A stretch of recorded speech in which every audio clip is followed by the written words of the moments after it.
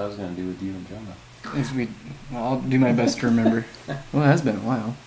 And it is an old movie, 1941. How many years is that? 81. 81-year-old movie. Wow. Sergeant York. Howard Hawks. True story. Based on a true story. Sergeant Alvin, was it C? Alvin C. York? I think so. And I didn't know he was a real person until I watched this movie and looked it up. Mm. Did you guys know he was a real guy? I didn't. From No, World War One? No, it's a good story. Well, this is Stories for Glory, where we talk about the glory of God and the stories of man. And this is an adaptation of one of God's stories, told by men. We're talking about Sergeant York, 1941 film. Who's the guy? Gary Cooper? Gary Cooper. He's the lead. I don't know the young gal's name, but there's, of course, a feminine role. And this was requested by one of our faithful listeners. One of his favorite movies. And after watching this movie, I now understand him a little bit better. Do you? Now I get it. It's like, oh, Davy Crockett and Alvin York are your heroes. I get it. Oh, Davy Crockett is too? Ask him to play the Ballad of Davy Crockett for you on his guitar. Oh. Well, we'll have to do that on Sunday. No, to do that at church on Sunday? Yeah. Oh, we call that special music. We have a special. The movie is about World War One. Well, it's about Alvin York and how he ends up in the war. But he's where is he? Appalachian Mountains, Tennessee. And he's just a country bumpkin. In the hills. Up in the hills. A little hellion, a ruffian, drunkard. A good shot with a rifle and a pistol, though. Mm-hmm. And it's about his conversion, that is, to Christ. His repentance and his change of life and his struggles in dealing with World War I because of his misunderstandings of the Bible. He thinks Christians ought to be pacifists. And so he's very hesitant to get into the war, but eventually he decides to go for certain reasons that we'll talk about. And while he's there, I wrote it down. Well, how many men did he get? How many German soldiers? Wasn't it over 100? I thought it was 190 or something. It wasn't 190. No, 90? 138? 150? No, it wasn't that many. Well, anyway, him and 8 other men captured like 3 platoons of German soldiers, and he killed 28, I think, by himself. Took down machine gun nests. He was awarded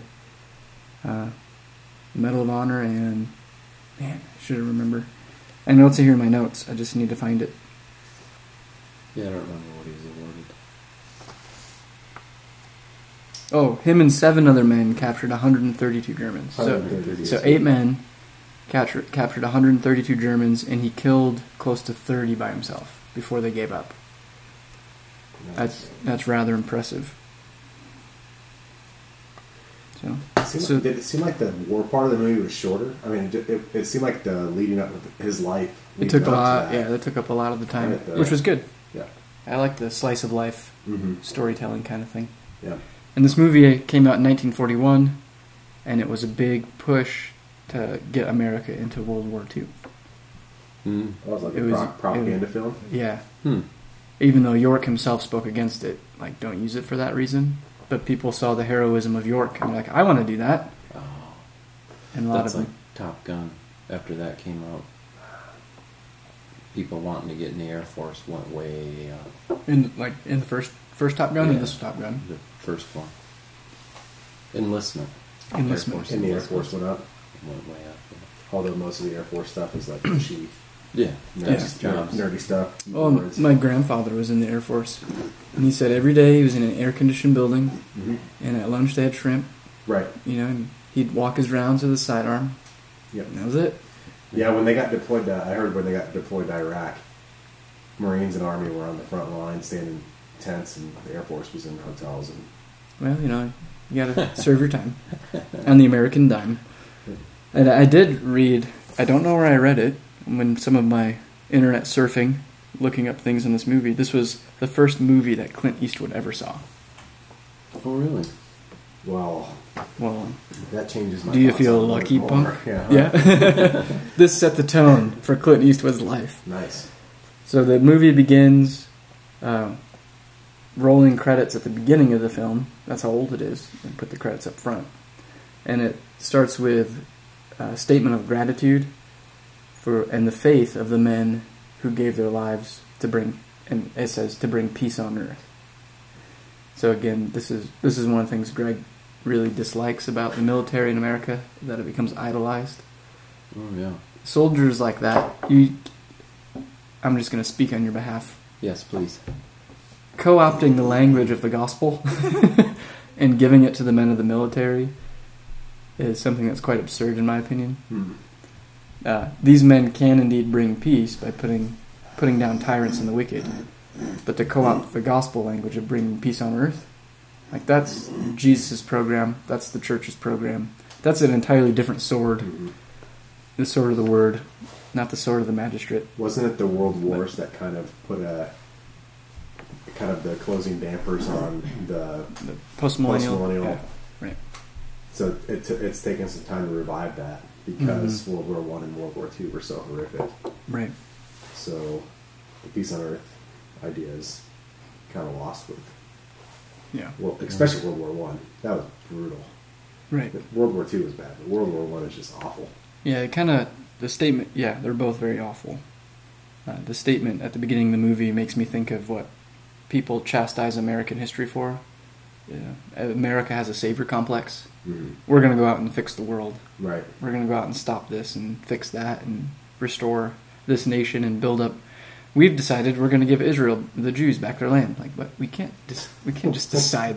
There's people living there. You can't. Well, we're going to do it. Like we have a savior complex. And anyway, that'd be a good conversation for another episode or something. I'll write it down. About what? The offensive approach that sometimes America takes, like Vietnam. Taking the offensive against communism. It's not what's in the Constitution. But yeah, we should have an episode that talks about. Don't we kind of have one coming up about principles of war for Christians? Or are you talking specifically about? We do. Just stay tuned. If we wanted to talk about Vietnam, we'd have to have a guest on our show. And he doesn't stay up very late, so we'd have to do it earlier in the evening. Who's that?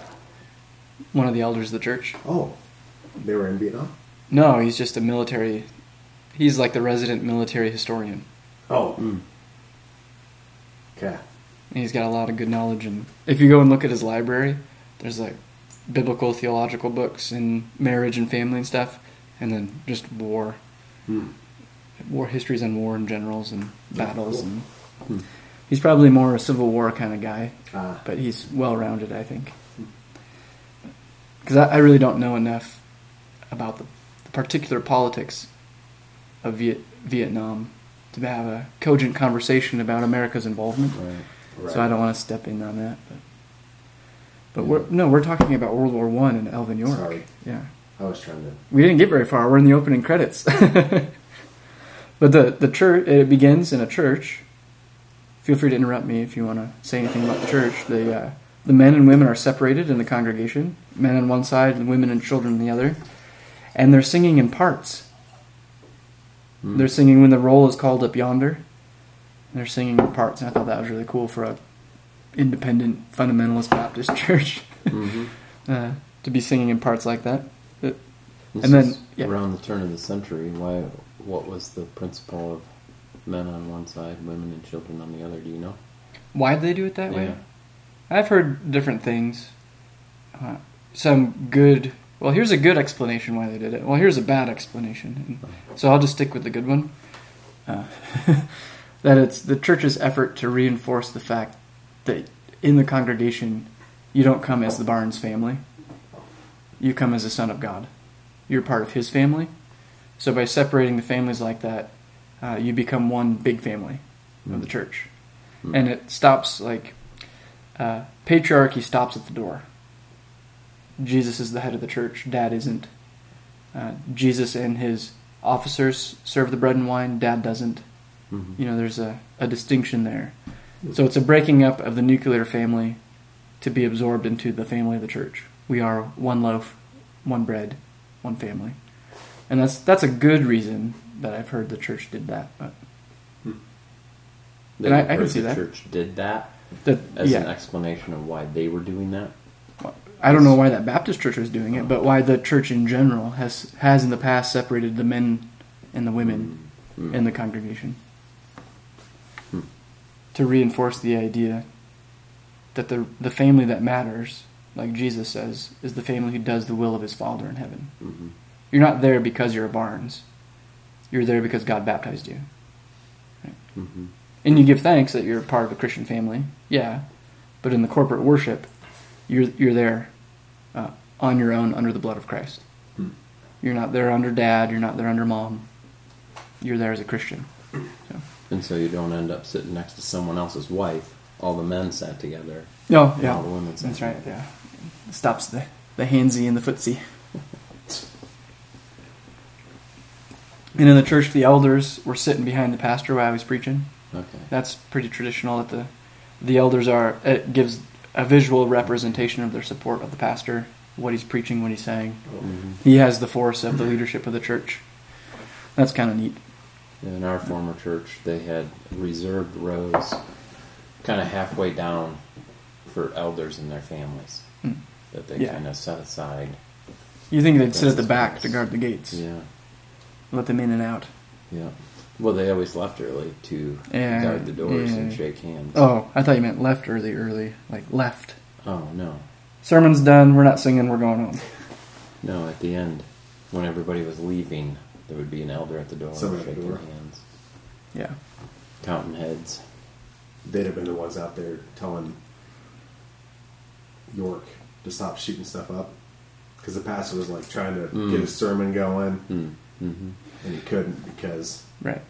Yeah, so there's continuing the story, thanks. Right. Thanks for picking it back up. Which was pretty fun. There's gunfire outside the church. Like a point in American history where gunfire didn't necessarily stop a service. Yeah. Didn't scare people. Come on. All right, hold on. And they wondered, like, kind of who has a gun and who's going to go check on it. Right. But nobody's under the pews. Nobody's crying. Right. You know, they're not soft men. They're not soft women in that way. Yep. They don't, the pastor just keeps preaching. I mean, I probably would have stopped.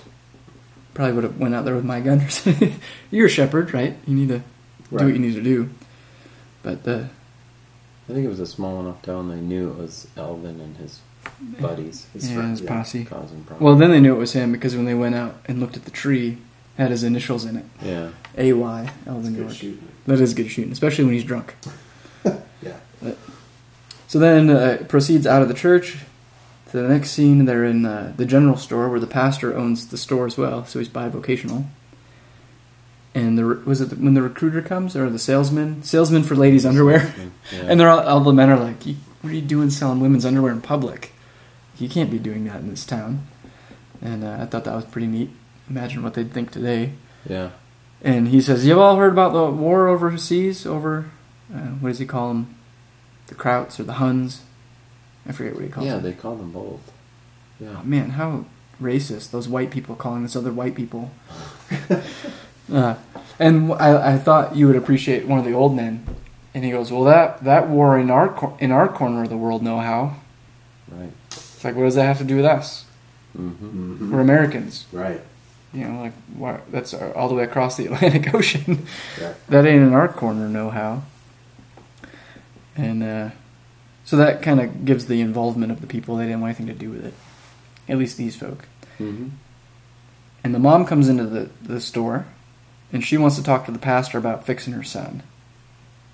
And pastors don't fix people like that, but I understand the impetus and the pastor's desire to do it. And the mom said, I'd like to talk about this. The mom says, who's to blame Alvin if he busts loose every now and then? Remember, he's drinking and he's shooting and he's cussing and he's carousing with women. Yep. And she's trying to make excuses for him. Well, who's to blame him if he busts loose every now and then? And it's like Alvin is a victim of his own impulses. Well, who's to blame him? Mm-hmm. And Alvin is to blame. Right? Anyway, maybe we don't need to talk about it because we're in agreement. This is a big statement. This is. This is a big statement, but this is where transgenderism comes from. That's right. This fundamentalist Baptist churches. Oh, That was so 2 months ago, by the time this comes out. Okay, we're too late. We're too late to get on the right. viral train. No one's going to tweet about this episode. No. Yeah. So what? You're kind of going through the movie. What was the turning point for Alvin?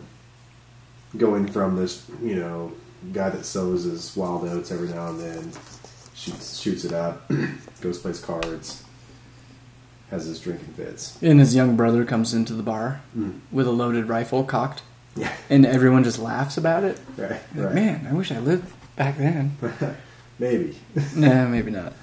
No flushing toilets. And then they start fighting. Flush your toilets. They start fighting and they just let them fight it out. We've talked about this on the show before. Like, let men settle their grievances without police intervention.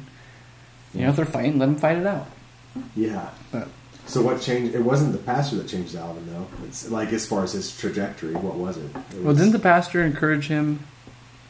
One of the guys encouraged Alvin to go into the military. Like a young, rebellious, loose, undisciplined man would do well to go into the military. Yeah. I don't remember who encouraged him to do it, or maybe I just wrote it down. But Yeah. I wouldn't recommend it today. No. But Yeah, I don't remember that. I know the pastor encouraged him to respond to the draft, not go hide. yeah. Mm-hmm. But the thing that brings about his conversion is a thunderstorm. Thunderstorm. He almost Like gets Luther. struck by lightning. Yeah, Yeah. which didn't actually happen. In his life. Yeah, Okay. that was made up for the movie. They just took it from Luther's conversion.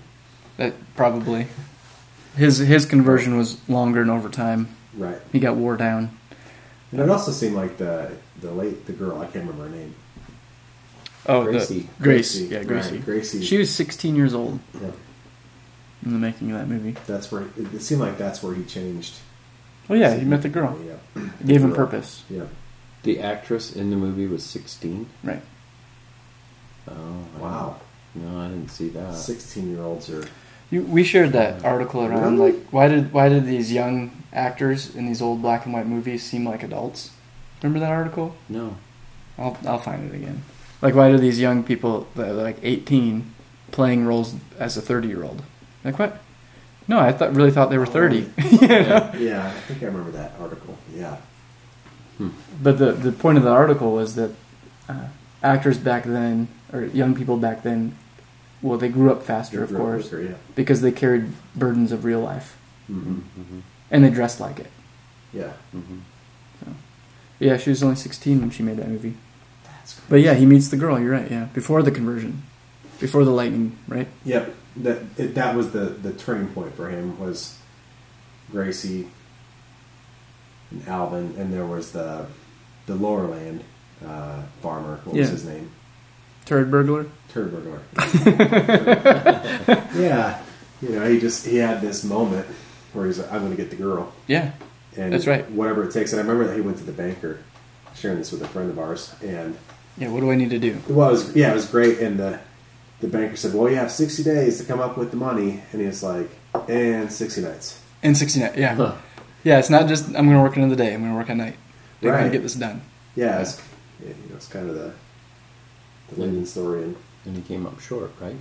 He No. He was a few days short, He was a few days short, got an extension, And then- went to the turkey shoot. and the turd burglar bought the land from under him. yeah. Yeah. Even though he had finally come up with enough money through winning, Right. then that's when they showed up and said, "Oh, he bought it." Yep. Mm-hmm. Yeah, so he sees the girl, and the next scene, he's at home, and he's singing, and he's combing his hair. He's thinking of marriage. He has his mom sew his pants, so he doesn't he gets all dressed up. And then when he goes back to Gracie's house, was it her dad or her grandpa who's sitting on the porch reading the Bible? I think it was her dad. And he just keeps reading, like, random verses of the Bible that pertain to the movie. It was pretty funny. But he's ready to fight for a girl, and he confronts that man right there in front of her If she goes inside to get a drink, right? Ginger ale or ginger beer or something like that. Chases him. And they get in a fight right there on the porch. Yeah. Chases him off. So, yeah, he literally fought for a girl. Mm. But I think he chased that guy off before the land deal, wasn't it? Yeah, he wanted to get the land before he proposed. Right. He was tired of... He just chased the The guy yield off. in the mountains was far less. The bottomland farmer was Deferred far it, more yeah. He was wealthy. successful, wealthy Yeah. than mountaintop He had guys. And 60 days to get $70. That's hilarious. Wow. Man, inflation sucks. Yes. And then he literally, figuratively, works himself to death to get a girl. Mm-hmm. Right? That's some good imagery. Yep. Yeah. Then he comes up just short. I think one of them said, "You're going to have to kill yourself to get that land." I think somebody said that. His mom. I wrote it down, so I think somebody said it. But Mm-hmm. yeah, moving rocks for 75 cents a day. Right. That's my first job. I think I rode my bike there. I was making like $1.75 an hour. That's way more than 75 cents a day. It is. Yeah, but a purpose made him straight. Yeah. And cleaned him up. There's a CREC conference down in Texas. It's about how to be a man, and it's find a spouse, build a house. Mm. That'd be a good conference for all of you young men to go to. Rich Lusk is talking, and Michael Foster. Mm. It's at Garrett Cross Church. Oh, okay. Bound to be full of masculinity. In Bernie? Is he in Bernie? No, down in Texas in, is it pronounced Bern? Boerne. I don't know. Bern. I don't know. Anyway, it's in Texas. Look it up. Hmm. Find a spouse, build a house. There you go. It's a good example for your boys. Yeah. Not that the finding a girl should change the trajectory of your life, Oh, it did for me. but yeah, hopefully as parents, as dads, Hopefully his trajectory is already there. right, our right, kids yes. know. Yeah, you my need- dad you was need a to have a guy, work yeah. ethic, and you need to be Right. going down this path, Yeah. not drunk shooting your initials into trees, but Well, I wasn't doing that, but right. I remember sitting in, is it algebra or geometry in high school. I sat next to my wife, and then that week I got a haircut and put on deodorant and gave up skateboarding. And nope, I'm done with all that. I found someone. Right. And everything changed. But I didn't work as hard as Alvin York, but there it is. Mm-hmm. So God gave men the purpose: get married and have children. Mm-hmm. There you go. There's God's plan for your life. Yeah. And go to war if you have to. But you'll have to wait for our follow-up episode for a discussion about that. Yep. Right. We're not getting very far into this movie. We're 23 minutes into our show. So there's a lightning bolt conversion, like Martin Luther. And from that moment, he's ready to give his life to God. And he becomes a Christian. And he makes amends. Even with the turd burglar. Yeah. He humbles himself to the man who bought the land from underneath him, which prevented him from proposing to the girl he wants to marry. He goes back to that guy, not to fight him, but to say, "Can I work for you?" Mm-hmm. That was really humble. Mm-hmm. He was eating some humble pie on that one. And the man, the turd burglar, I forget his name, he ended up being humbled by Alvin's humility. Right. Right? He said, "Well, if you can farm like down here like you can up there, I'm sure you're going to be bringing in enough crop that you can buy this land from me." Yeah. Like he was ready, wow, okay. Yep, you can work the land and you can earn it to make it your own. And he's ready to do that. So that was pretty neat to see. Humility breeds humility. His enemies became at peace with him. Yeah, when he started to do what was right. Yep. Yeah, there's a lot of a lightning bolt. A lot. I know of 3 lightning stories in the church. Spurgeon was chased inside from a thunderstorm when he was a youth, and the only thing open at the time was a church on Sunday morning, and he ran in to shelter from the storm, and a deacon was preaching because the pastor was gone and was converted. And now we all know Charles Spurgeon, of course, Martin Luther, and then B.B. Warfield's wife. She wasn't converted, but you know the term thunderstruck? She gets struck by lightning? No, it struck next to her, and it shattered her. Or whatever? It shattered her nerves, and she never went outside again. Okay. And B.B. Warfield never left. Yeah, that's pretty impressive. So he'd get letters and calls to come and, like we would say, teach at a conference, and he would just write out his lecture and mail it to them because he wouldn't leave his wife. So that thunder story is more about his dedication to his woman. Good on you, yeah, B.B. Warfield. And then, of course, Alvin York, at least in this movie, gets thunderstruck. You think they pulled that from Luther or Spurgeon? The Spurgeon conversion or the Luther conversion? Oh, Zeb. That's his name. That's a good question. Zeb is the turd burglar. Zeb. I wrote Zeb as a worm. Probably Spurgeon. Yeah. Being Baptist. Right. But we assume they're Baptists. They did have elders, so that's probably wasn't common for fundamental Baptists in that era. Yeah, well, that actually got the church Alvin in trouble because when he filed for religious exemption for his pacifism, they didn't recognize his church because it was just an independent individual church. It wasn't part of a broader assembly. Yeah. And if it would have been part of a broader assembly, they would have recognized it. But that was just his own interpretation of the Bible. Didn't have credence in law. Yeah. So become a Presbyterian. Well, actually, in our CREC, we have a memorial on war and terrorism. And in that memorial, it talks about women... is my dog barking? It talks about women it's against God's law for women to enter warfare.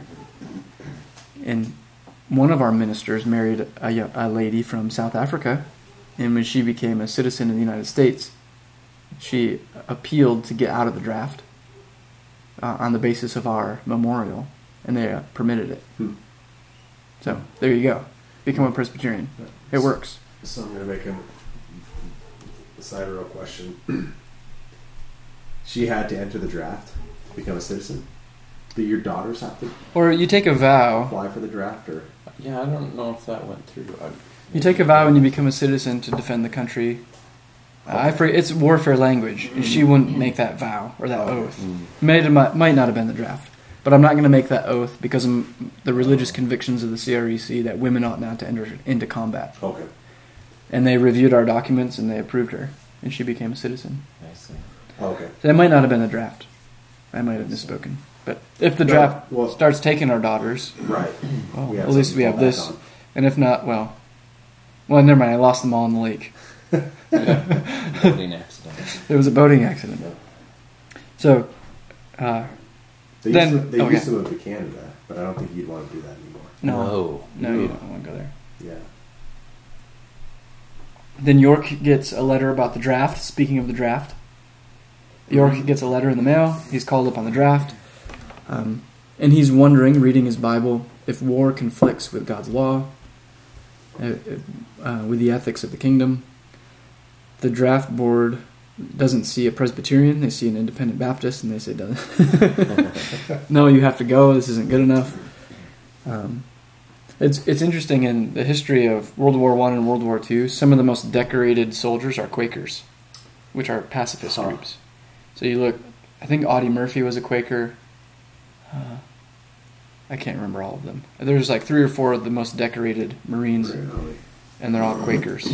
You're like, what? Right. And Alvin York is a pacifist, and look what he did. Right. It's like, come on, guys. But the recruiters come, the general, is he a general, captain? Pretty much they say, you have to go, Alvin, it's the law. And I wrote down in my notes, what do you think about that, Greg?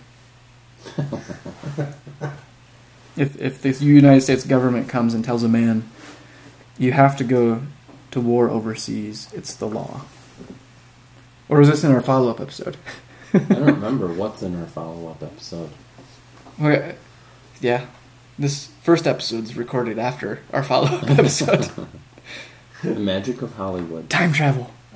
I think you gotta weigh out, count your cost. But I don't think the government, under real law that honors God, can conscript men and force them to go fight. Yeah. Or is there in unjust war? Is there? Well, you mean counting the cost? Like you're going to go to prison if you don't. Is that what you're talking about? You go over to war, or is there a point if we're probably getting in our no? Go ahead. No. Well, it's part of the movie, right? It's something he's struggling with. What if Germany was attacking the shores of America? They weren't just fighting the Great Britain and France, but they were actually here, where it is in a defensive model. I don't remember when we were talking about. Are you a Christian nationalist, Israel. Greg? Yeah. No. Yeah, we were talking in our follow-up episode. We're talking about biblical law. I don't think a government at any point can, by gunpoint, force a man to fight. Right. It's always got to be up to the individual. But I think we talked about in the other episode, even within Israel, there was a exceptions, but if you were everyone comes to appear for war. Yeah, there was able-bodied men. Yep. 20 years and up. Yep, with the exception of married. I think we. Well, you still have to come. Right. You still have to come. Well, at least for them, to the battle line. You still have to come. You have to be mustered for war, and if you're not going to fight, you have to give a redemption price. Sure. For your life, to the war fund, if you will, and you could go home help me if I misremember. If you were recently married within that year. Mm-hmm. Oh yeah, I remember now. So you can make your wife happy. Right. Or if you're afraid. Right. And if you just bought new land, you need to go work it, make it fruitful. Right. So those three reasons, and really the last one, if you're afraid, that would pretty much get you out. Yeah, I don't want to go. Mm-hmm. And God said, okay, don't go, because the reason why you don't want a guy who's afraid to be on the battlefield is because you don't want to be up him. Yeah. You don't want to be the guy who drops the ball and have all of your brothers killed because of it. Mm-hmm. Right. Because of your cowardice. It's better that you, as a coward... well, maybe I shouldn't say coward. You're rightly afraid of war. That's fine. I don't want to call you a coward. Mm-hmm. But if you're rightly afraid of war and you want to go home, God says, good, go home, because I'd rather you be there taking care of people than letting your brothers die on the battlefield. Mm-hmm. Yeah, I shouldn't call you cowards. Or me. I don't know what I would do. But anyway, but everybody had to show up. Mm-hmm. So when the trumpets were blown... There's no penalty for not showing up. No. You weren't... Well, Israel didn't have prisons for a reason. So it was kind of like an unspoken requirement. Right. Well, it was a requirement to show up. But if you didn't... Yeah, you have to go home. Yeah. What you if might they have to have do a legitimate reason, do you know? If they didn't fall within those three categories, so they're like, I don't want if I said, hey, I'm afraid, I'm going home. Right. Yeah. If you had three... And then Caleb and Greg were like, bro, you're not afraid. Right. Yeah, I am. No, I am. I don't know. Well, in the rest of your life, you have to live with that. Right. Yeah. Yeah, that'd be really hard to walk away with. There was no consequence within... No. Well, except perhaps shame. Just the guilt or the shame. Right. So the law, every able-bodied man 20 years old and up. You're not going to send 65-year-old men out. I mean, you're still going to have... You think Israel back then, David was probably 17, 18 when he defeated Goliath. Like, teenage men, remember, we don't... Teenagers, whatever that is. Young men were very capable of war. Right. But they were legitimately the next generation, and they weren't allowed to go out and fight yet. You had to be 20 and up. And you had to be able-bodied. So if you were feeble, 60? I don't know, what? 65? 53. 53, Greg? Yeah. Well, I mean, legitimately, how long could a 65-year-old man last in battle wielding a sword? Right. 15 minutes? How long... Have you ever been in a real fight? Yeah. Really, like 2 minutes in, you're both done. That's how tiring it is. Yeah.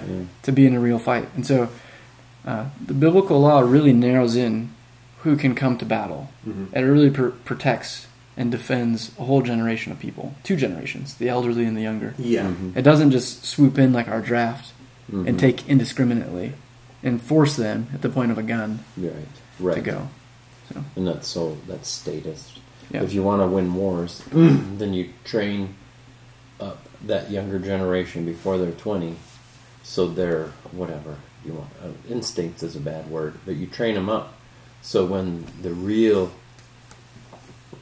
need arises to go fight, they'll automatically do it. Well, that's what I'm thinking is like in Israel. Obviously, there were people that were afraid, but it was probably by far the exception, not the norm, because culturally. Yeah. I just think about that for my boys. If the draft happened because we had to be defensive against China, right? I would want them to feel some shame to not fight. Like there's just that. Well, that's hard because America's hard to justify fighting for right now. But there is that part of just going. Culturally, it was probably. It would have been a shameful thing to go. Oh, I'm 25 and I don't want to scared. I got PTSD. I want to go home and play. I want to play Call of Duty. Right. I got PTSD from my video games. Those Philistines scare me. Right. You know, like which I guess that was happening in the camp in Israel. So I mean, it's a thing. But yeah. Well, I can't recall anywhere, at least in Scripture, where it's recorded that someone who's afraid didn't go. We have things like in the book of Judges. When certain cities or tribes didn't appear for war, they didn't even show up to be mustered, and they get chastised for it, and some of them even get killed. Was it Gideon, who killed some men? Some of the leaders of I forget the city. Ephraim? Oh, the city? I don't know. But he killed some of their elders for not mustering the men to join him. He chastises some and whips them with thorns. Yeah, and it's not because they didn't come to the battle. It's because they weren't mustered. They didn't come to appear before the battle. Because they could have gone home. Yeah. But they didn't even show up to support their brothers. They didn't fulfill God's law. Right. And it's not like Gideon was chastising them for not fighting. He's chastising them for not showing up. And there's a difference there. Yeah, and I have a correction. I would still want my boys to feel shame. Even if it's in the current America that we live in, because there's still lots of defenseless people that they could be protecting. Yep. So they should feel shame if they don't want to go to war on a defensive stance. Like if they're invading. If we're being invaded, I would want my boys and myself, I guess, up to what was the age? 53 or 65? 53. When is 52 and a half. Oh goodness. 65. That's a different episode, Social Security. So York is debating whether or not to go. And he keeps quoting the Bible, and he says things like, "Blessed are the peacemakers, for they shall inherit the earth." Notice that, inherit the earth. Hashtag post no. And he says things like, the kingdom of Christ is not of this world. And it's Gnostic? Well, Jesus says, my kingdom is not of this world. Oh, sorry. But what's the definition of of? And every time in John, when I read that, and every new Bible I get, I scratch out of and write from. Because I think it's the Greek word de, which means of or from. And my kingdom is not from this world. Makes way more sense than my kingdom is not of this world. But of can mean from. But anyway, I want to talk about blessed are the peacemakers. And remember, he's a pacifist. So I don't necessarily want to talk about Christian warfare principles, but does blessed are the peacemakers mean that Christians can never engage in violence? Caleb, you're shaking your head no. I don't think so. Well, a lot of Christians take it that way, right? Because it's in the same context of when somebody slaps you in the cheek, you turn the other also. Right. Sermon on the Mount. So I'm thinking of guys like John Piper. Right. Where they're pacifists because of texts like that. Right, and I think they're pietists in the sense that the spiritual is far more important than the material. Where if someone comes into my home and is attacking my wife, I don't care the spiritual condition of the person that's trying to rape and pillage my house. Like, I'm going to shoot them if I have the capacity to do it, and I'm not. I would hope that I have the support of the elders in doing so, even if I go to prison, We'll get you out. right, right, because, and I think where that comes from is that it's the soul of man that is more important than like which it is to an extent, but not to this extent that they take it, where the spiritual supersedes the material callings that we have as protectors. Mm-hmm. And I don't know, that's you guys probably have more to say on that, but No, I'm thinking about it. I think he probably misapplied those passages. That's why I wanted to bring him up, because a lot of people think this way. But in light of what was actually going on in the war, he was probably right to not want to go. Well, that's why I said we're not talking about principles of Christian war. Because he was like the blind squirrel misapplying the passages. Yeah. Because we look back when that Turdberger, whatever, Zeb. the guy stole that land from him, we're like, oh wow, look at that. He didn't get aggressive with them. He made peace. He humbled. Yeah, he was a peacemaker. And he's going to inherit the land. Right, and look at all the profit that comes from that. Look at his success. Right. But then when he's called to war, and he says, oh, blessed are the peacemakers, then we chastise him for, well, yeah, you're misapplying that. Right. Where, yes, if it's someone invading his home or his land, then, yes, there's a time. But I think he was right in principle, but misapplying the passages. Yeah. Yeah, I think most Christians, when they read that from the Sermon on the Mount, and they end up gathering a nonviolence, pacifistic theology from it, they're not taking the text far enough. Because what I think about, blessed are the peacemakers, for they shall inherit the earth. How does a Christian make peace? If you're a Christian judge, how do you make peace? By sentencing murderers to death. By applying God's law. So if you're a homeowner and you get a villain breaking in to take your wife and he goes next to the neighbor. Right. So how do you make peace in your home, in your neighborhood? By removing the wicked. Right. And that's violent. Yeah. Right. And it's the same thing that God does in the world. And God is a God of peace, and He's a God of peace because He brings an end to the wicked. Right. Right. And He does it violently. He kills them. Right. And Christians made in the image of God can do appropriately so, according to God's law and the offices that you bear. You can do the same thing. Yeah. Christians are peacemakers because we are given the task by God to remove wickedness from the earth. Not to abide wickedness to exist. That's not peace. Right. So how would you apply that to Turdberger, who stole his land? That was wickedness. Right. But he overcame it through peacemaking, not trying to eradicate the wickedness from in front of him. Yeah, it's kind of like when we talked about in What About Bob? Remember that lake house that, what's his name, Dr. Leo Marvin? Dr. Leo Marvin bought out from under this immigrant couple. He just put in a higher bid and he got the house. That's exactly what Zeb did. He put in a higher bid, cash dollar down right now, like I'm going to buy it from you. And that undercut the previous opportunity, who he's already late on his payment, It's like, well, as the seller, what are you going to do? He broke his word. The seller did. So he should have had beef with the seller, not with Zeb. Yeah. And then, in that particular context, like in What About Bob, well, what can you do? Right. What? I mean, he doesn't have a whole lot of control over it. Yeah, there's not a whole lot of options. Did you get the extension in writing? Is there a legal contract you guys wrote up? Can you bring him to court?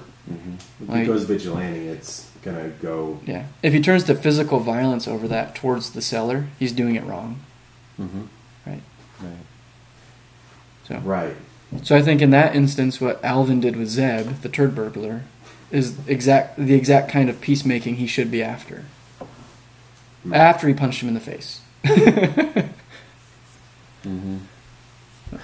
Right. It's kind of the anger of man does not produce the righteousness of God.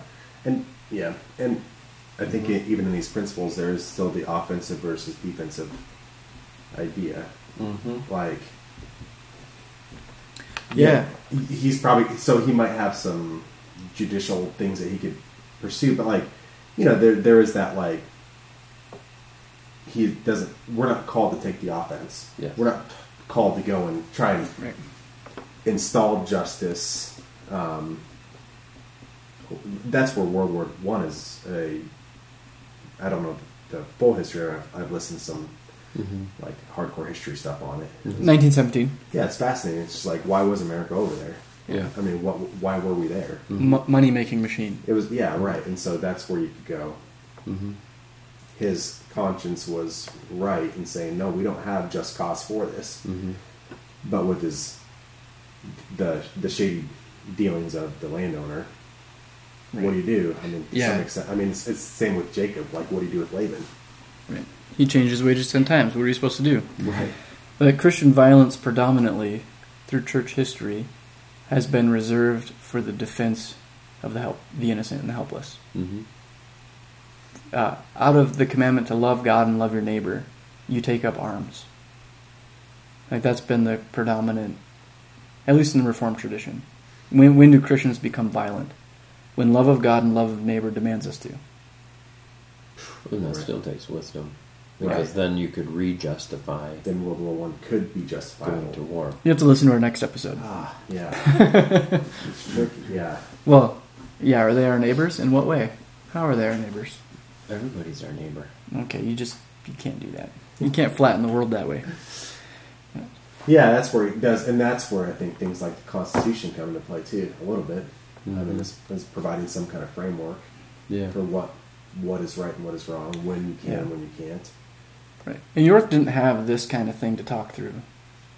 And again, become a Presbyterian, you need a broader church. You know, not to slight our independent Baptist brethren. I love you guys. Transgenderists? No, they just don't grow. They might grow in numbers, but they don't grow in maturity. That I don't know. You do too, no? Oh, Well, they don't grow in maturity because I don't know. their doctrine's never challenged by a broader assembly. There's just nothing there. Is it possible to be an isolated, independent, fundamentalist Baptist these days? No. I think the Well, that's more of a Caleb question. I don't know. has shrunk so much that you can't be. If you're a Luddite and you turned off your Tell you internet, what, I'll ask some of my family members. well, that just proves your point that you can't because you're going to go ask them.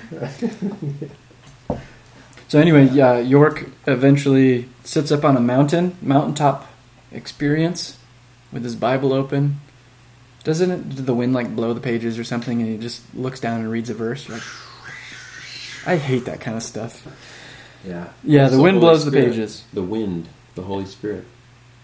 And, Boom. would you stop it? Movie magic, it was a fan.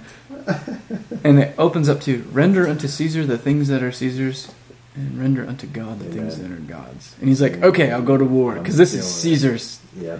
Greg, what do you think about that? I think we think that's a really easy passage to understand. Well, it is. I preached on it, don't you remember? I know. Oh. Yeah. All right, you got But 30 seconds. It's hard to apply in wisdom. Yeah. What is Caesar's? What is God's? The thing that I brought out in that sermon in Matthew 22 so long ago. Which I wrote in my notes. Right. Your eyes were falling. The word render, even in English, means to give back. So you give back to Caesar what Caesar gave to you. Mm-hmm. Which is why Jesus says, pay your taxes. Mm-hmm. Caesar gave it to you, give it back. But things like putting your daughters in the draft, Caesar did not give you children. Right. You don't render to Caesar your kids. Ooh, yeah, I like Right. that. You render to God the thing. You give back to God the things that are God's. You give back to Caesar the things that Caesar gave to you. And at least You give back to Caesar that's the a- things that are truly Caesar's. that's a guiding principle, at least. And we could talk about implications and what are you thinking? Maybe you could expand on Nope. how Caesar gave you money, so you should give that back in taxes. Well, it's got his name on it. Well, yeah, what we're confined to. I mean, Yeah. in our slavery state. So if I operate Well, that's just what- in Bitcoin, Go ahead. I don't have to pay taxes? Not anymore. Not anymore. Caesar took that over too. My account is Well, when- wanting my photo ID. When Jesus says to render to Caesar the things that are Caesar's, he asks the Pharisees whose image is on the coin. Mm-hmm. And they say, oh, it's Caesar's. So who has the power of the dollar? Who gives it force? Well, Caesar does. Mm-hmm. It says the United States, what does it say, tender of the United States government or something like that? I don't know. Mm-hmm. I mean, it's Caesar's. So give it back. And don't worry about it. And that's the thing Jesus talks about. Don't worry about it. Your Father in heaven will take care of you. Mm-hmm. So, And in this movie, it's also Caesar's responsibility to bring peace on earth. yeah, that was a problem, right? Yeah. Right. But Caesar gave Alvin York his citizenship. So Alvin needs to offer up his citizenship in fighting whatever battle Caesar directs him to. No, because first and foremost, your citizenship is in heaven. You belong to a higher kingdom. Because Yeah, but Jesus' first and foremost, kingdom is real, and it's from God heaven. owns the cattle on 1,000 hills, and the earth belongs to the Lord and the fullness thereof. So, Yeah, that's the already not yet. Didn't you hear my sermon this Sunday? Are you not listening at church, Greg? The world is becoming what God says it's going to be. Just like you are. yes, but I said Alvin should offer up his citizenship because his citizenship came from Caesar. And you said, no, we're citizens of heaven. First. And I said, yeah, likewise, God owns the cattle on 1,000 hills, and the earth is the Lord and the fullness thereof. So Caesar doesn't have a claim on my money. Except it's Caesar's money. You just went from cattle and hills to money. I think our listeners are following me at least. They probably are. But I agree with you in principle, maybe. But we still live in a government with boundaries and laws. I'm not saying it's all good, of course. Yeah, I think But we have to recognize where we live in the slice of history we have. I agree. We should pay all the taxes that are due to Caesar. It's a good way, but every dime that is due to Caesar, we should pay. And our Constitution says there shall be no standing army. So all those taxes they take for our standing army should be given back. Yeah. Is that what you're getting at? Oh, Yeah. sure, that works too. Yeah. We're so far from, I don't know what episode this was. We're so far from our Constitution, it's not even funny. Yeah. Mm. The Constitution, what's that? But so, York is an early Forrest Gump. He gets all the medals of war that we've already talked about earlier, capturing all these Germans, except Forrest was in Vietnam. Forrest was fiction, but York was real. Mm-hmm. And then he comes home and he meets the president, and he's going to all these like conventions, and he's like, hey, I'm an idiot. I don't know what I'm doing here. Yeah. Just give me Dr. Pepper. And they're like, hey, we're going to put you on tour, and you're going to make $250,000. Remember, and all he wanted was $70. And he goes, well, really, I just want to go home and get to work on the land. And he wants to go home to his woman. He wants to build a home. And he's forsaking all that riches to get home, to see his mom and his family. So I thought that was pretty neat. Mm-hmm. Yeah, and how dare he go home to a nice house, to nice things. That just... Oh, it was a good gift from the community. And he's married. He's married by the church. Well, the pastor is usurped by the governor. The governor marries them. The state marries him? Yeah. I was really mad about that. I have never stood by the power invested Whose in favorite me movie by the like state this? of... Yeah, who liked this movie so much? Yeah, you should talk to him about it. He doesn't have a marriage license. Yeah, why does the state need a marriage license? No, the state ought to recognize the marriages we have. They don't approve of them. They But recognize them. Unbelievers can get married. Right. So, as an unbeliever, But it's not a state institution. marriage is it's not limited to the state. No, they ought to recognize it. Yeah, Yeah, they ought to recognize that's what I'm saying. that. But it's an institution within the state because there's lots of unbelievers that can make a covenant with each other and get married. Right. So, but I suppose a Christian marriage is done with God in covenant two people in God in covenant. So it has to be in the church. Yeah. Right. In the state, yes. And Alvin was a Christian. The state Yeah. ought to be a witness to what the church ordains. What happened to Alvin? I don't know. Man, those Baptists. Came back from war and he's just like, yeah. Let's just have marry the me, state do governor. it. He became a statist. Yeah. And where did all that house and stuff come from? It wasn't just the community, was it? I thought it was just the community bought it, gave it to him, built it, whatever.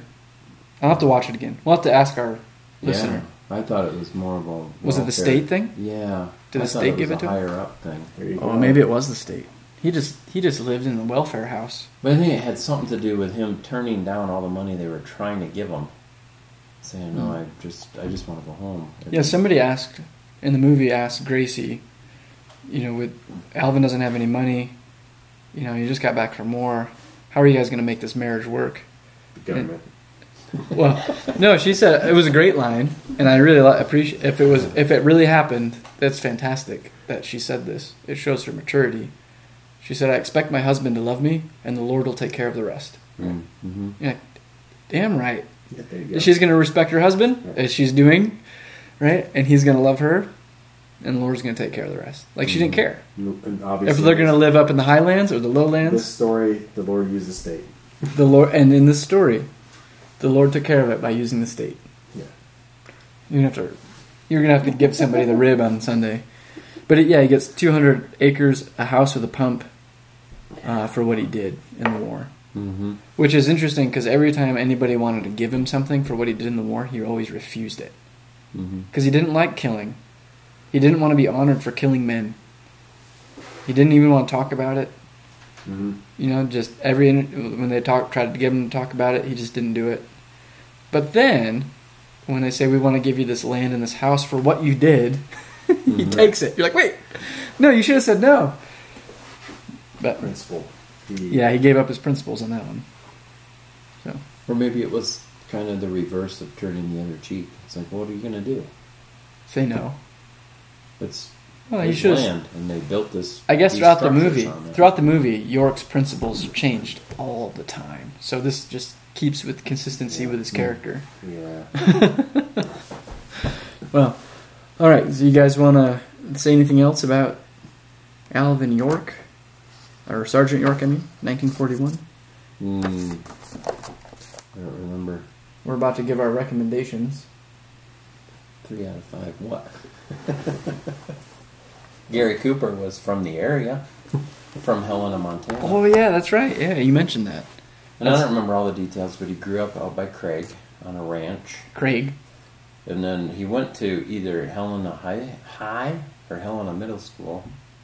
And then he moved away for a while. But, The yeah. only thing I know about Gary Cooper is from Die Hard.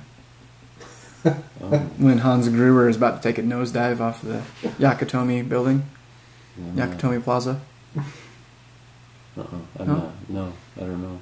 and he's teasing Bruce Willis's character, John McClane. He says, "You're an American cowboy," and he says, "Yippee ki yay," and he says, motor scooter. "And you're just like John Wayne or something like that." He's like, "It's Gary Cooper, Oh. that a-hole," Huh. and then he shoots him in the head. No, Yeah. Gary Cooper and Grace Kelly. Gary Cooper in real life I don't wanna frequented know. a lot of women. Yeah. Well, in the movie, Oh. Alvin York, however, didn't. Mhm. And the proceeds that he made from this movie, he founded and built a Bible school.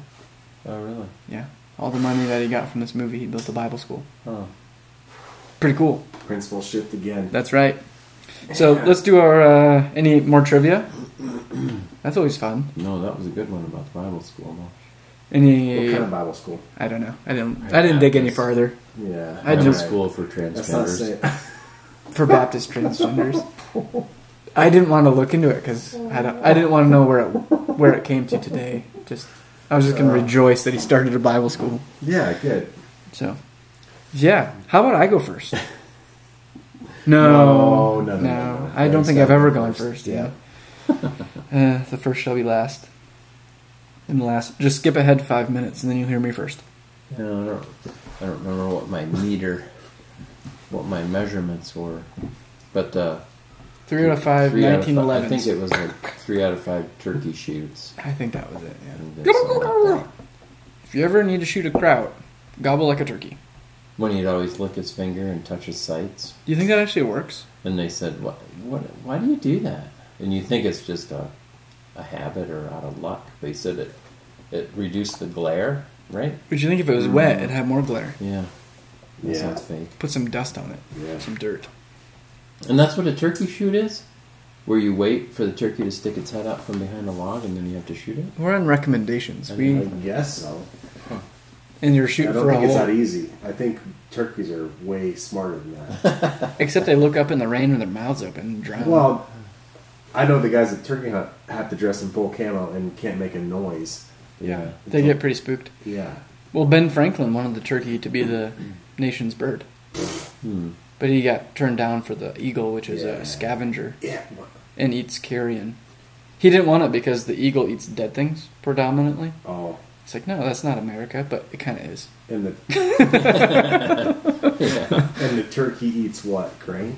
Well, the turkey's just an industrious, fruitful animal. No. Yeah.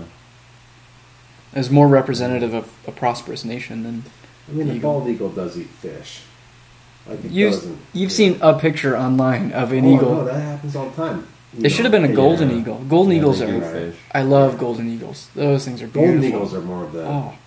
like the They're so pretty. like the scavenger. Are they really? Yeah, because Oh, yeah. they don't go fishing.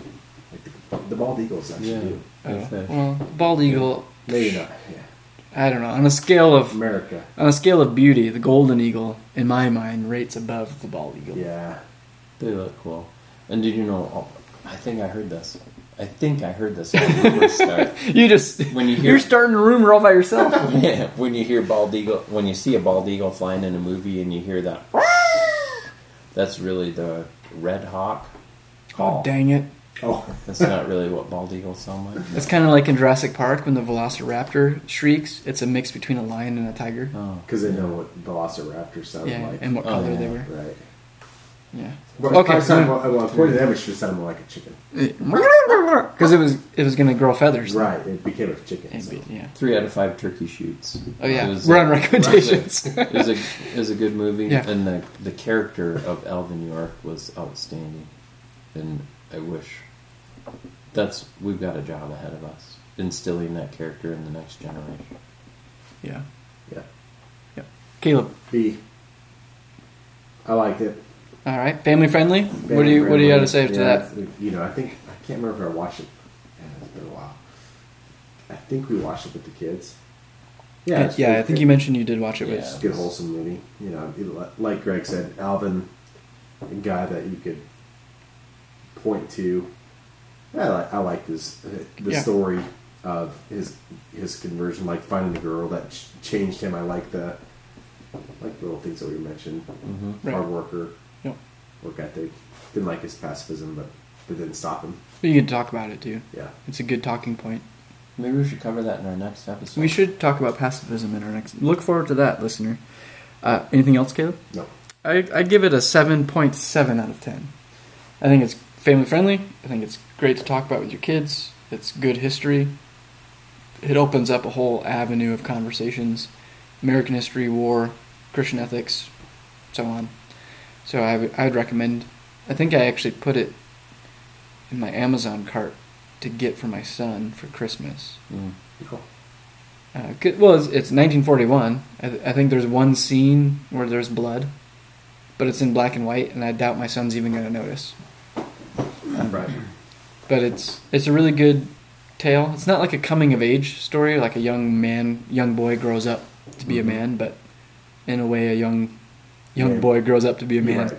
and you get to talk about it. And boys love that kind of stuff. So, Mhm. yeah. Any other thoughts before we click the stop button? In light of 16-year-old actors looked older because I'll try to find that article They- and link it in the description. they dealt what was the word? They dealt with life Yeah, they were burden bearers of real life, of real life. So in that sense, you shouldn't be afraid of. and they also smoke 3 packs a day. You shouldn't be afraid of your Oh, age quick. son seeing some blood. Oh, right. They'll mature. No, I'm not afraid of that. Yeah. Yeah, he bleeds quite often anyway. He sees more of his own blood than anything else. But. All right, yeah, so show your kids some war movies from 1941. Thank you for listening to the Stories for Glory podcast. If you have a recommendation for us, please send it in for a movie or, can we say book too? Would you guys be up for reading a book? No, I don't read. You fibber. Okay, we could. Short books.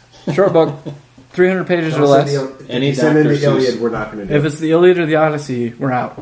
Forget about it. Thanks for listening. See you in the next episode. Proverbs 25:2. It is the glory of God to conceal a matter, but the glory of kings is to search out a matter.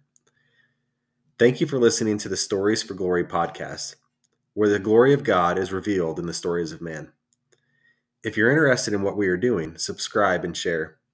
If you'd like to contribute with your questions or recommendations, you can email us at storiesforglory@protonmail.com.